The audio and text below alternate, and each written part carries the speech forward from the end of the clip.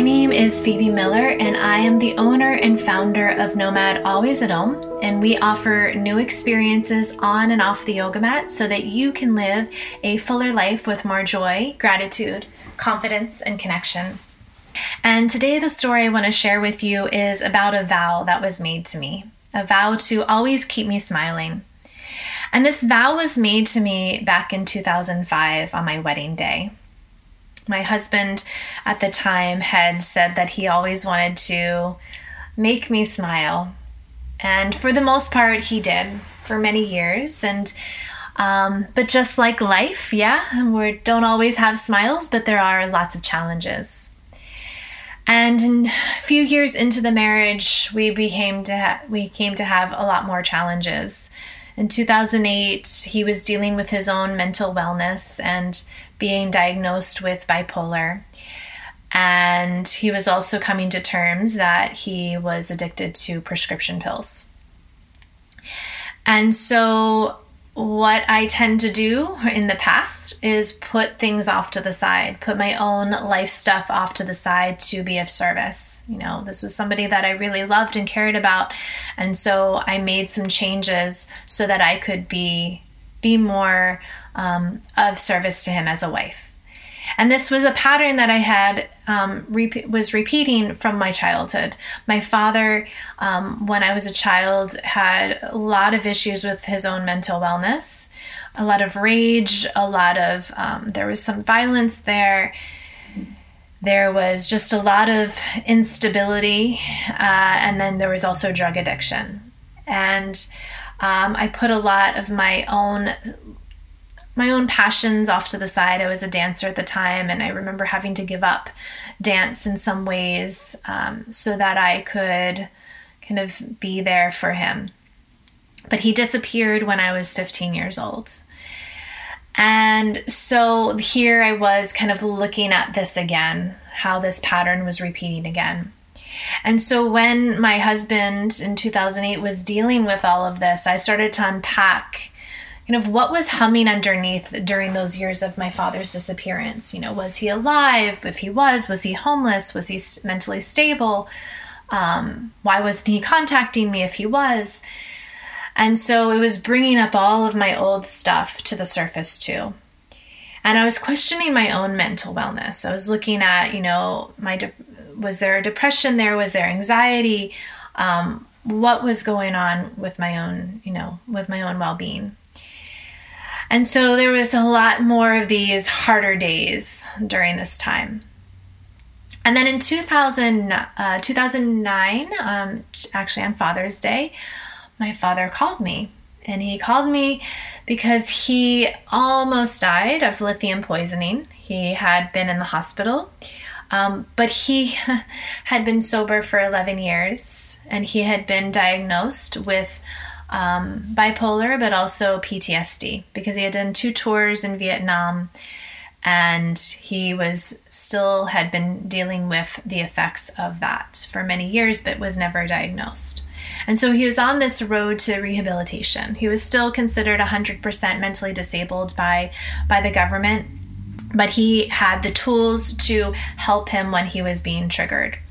And so he had contacted me on Father's Day because he wanted me in his life again, and he wanted to just reconnect and start a relationship again.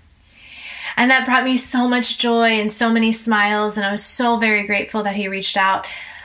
But at that same time, I sort of pushed some things underneath the rug. I pushed some questions that had been humming underneath all those years of disappearance away because I was so grateful that he was here.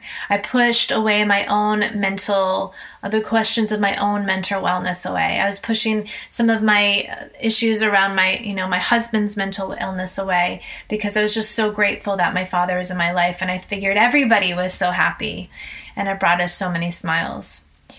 But during that time, yes, we were kind of questioning our lifestyle, and we decided to move outside of the city because we thought that would make a better choice for everybody's well-being. Yeah, being closer to my father and not being triggered of coming into New York City to see us.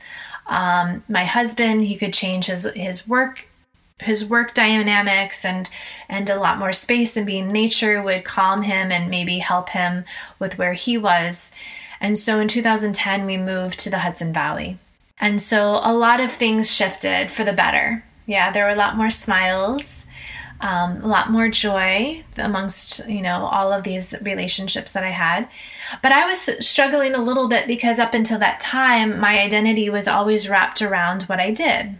I was a dancer, or taught yoga or Pilates. And it was a lot more challenging being outside of the city. I didn't have as many job opportunities. And so that was a bit of a hustle for me. I had to, more so than what I did in New York City. There was more of a hustle, but not the financial stability that I had in the city. And so I was questioning my purpose. But then in 2012, I saw a really great job opportunity come up for me to manage a program at a boutique hotel there in my local community. So I got really excited, and things started to shift again for the better. And we bought a house, our dream house, not just a house, but our dream house. And everything was just so smooth and easy again. And I was feeling excited and very joyful and lots more smiles. My job ended up being very challenging. There were a lot more demands than that I not only put on myself, but from the job was putting on me. And so that was a bit of a challenge. But for the most part, I was happy with it. And then my world came crashing down. On January 8th, 2013, I found out that my father died in his sleep. This was unexpected. I had just seen him for Christmas. It was my first Christmas with him since I was a kid. And it was my last Christmas with him, but we didn't know that.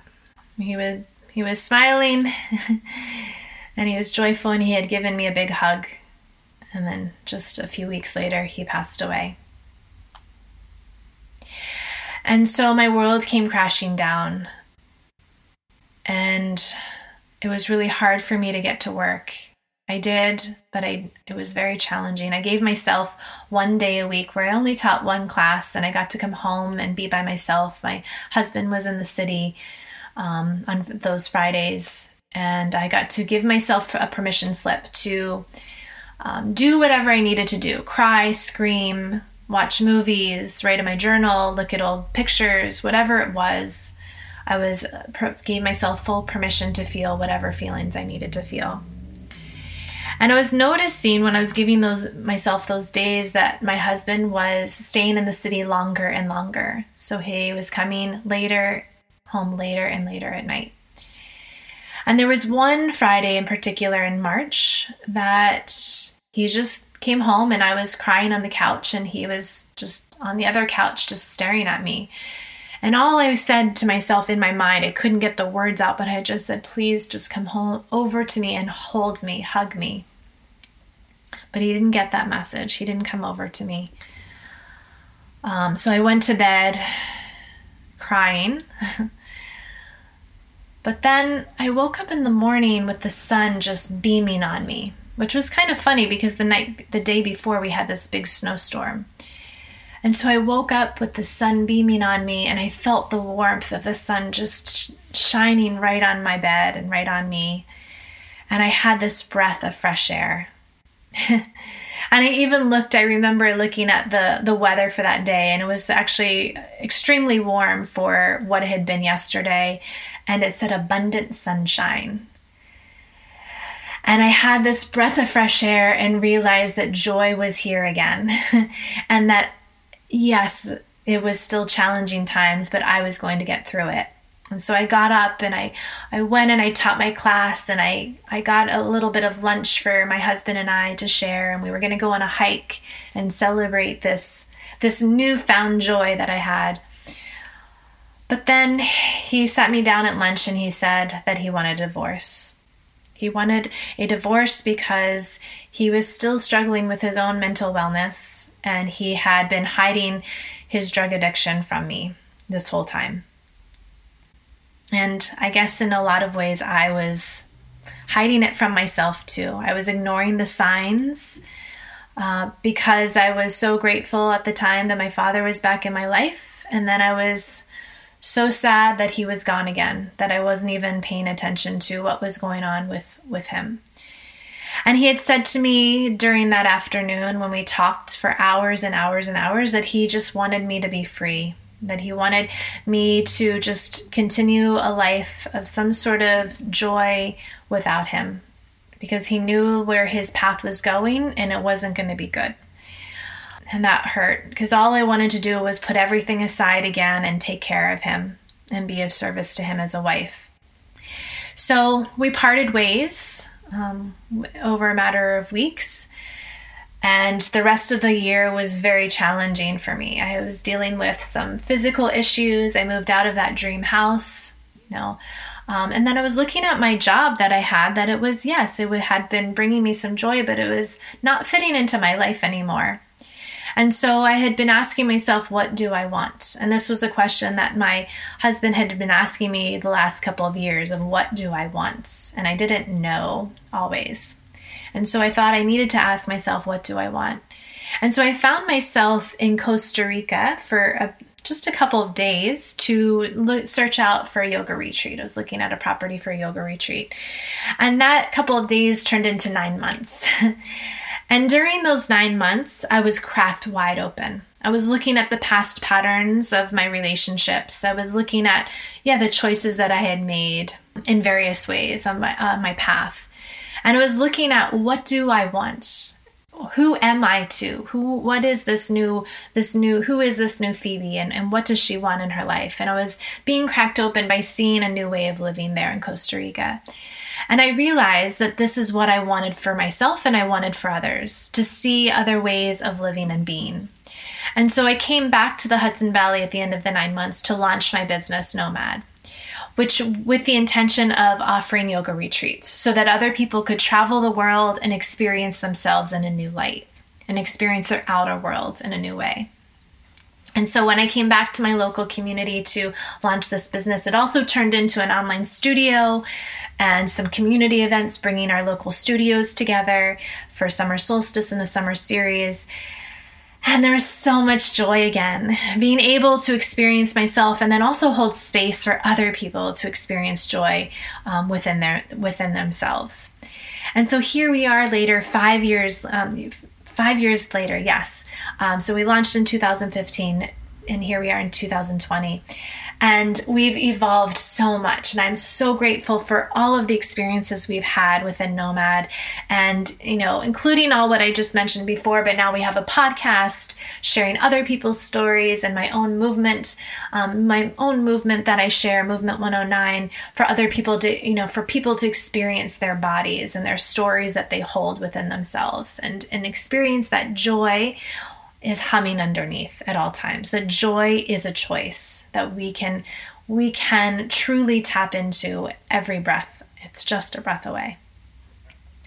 And so I want to just say that vow that my husband made to me 15 years earlier, he still lived up to it. Yeah, by letting me go, I was able to experience that smile for myself, right? I was able to experience finding joy within myself. And I've also been able to hold space for other people to experience their own joy and their own inner smiles. And so I'm very, very grateful for that vow and for letting me go. And what I also want to just say here is the vow that I made to him that I want to renegotiate today. That vow I made to him was to find him through eternity. And so, yes, I might find you again, and maybe we're best friends, or maybe we're just strangers passing on the street. But what I want to make sure of is that that dynamic is changed. Because what I was finding after that divorce, that I was finding him and my father in these relationships with other men, really good men, but just having so much baggage that I was again putting things off to the side for them. And so what I want to renegotiate is that my vow to them, to me, is that I will not stop smiling. I will continue my inner radiance so that they can find their own inner radiance too. It's just like that Louis Armstrong song when he says, when you're smiling, the whole world smiles with you. And so to my vow to myself, and I hope for you all can find that, Yes, let's not put our smiles aside for others. Just continue to beam and know that you are exactly as you should be. Thank you so much for this time and space to share my story. I hope it has been some sort of reflection of your own story in some way and has been in some sort of inspiration. I hope to see you over at Nomad, Always at Home in some way, shape, or form. Thank you.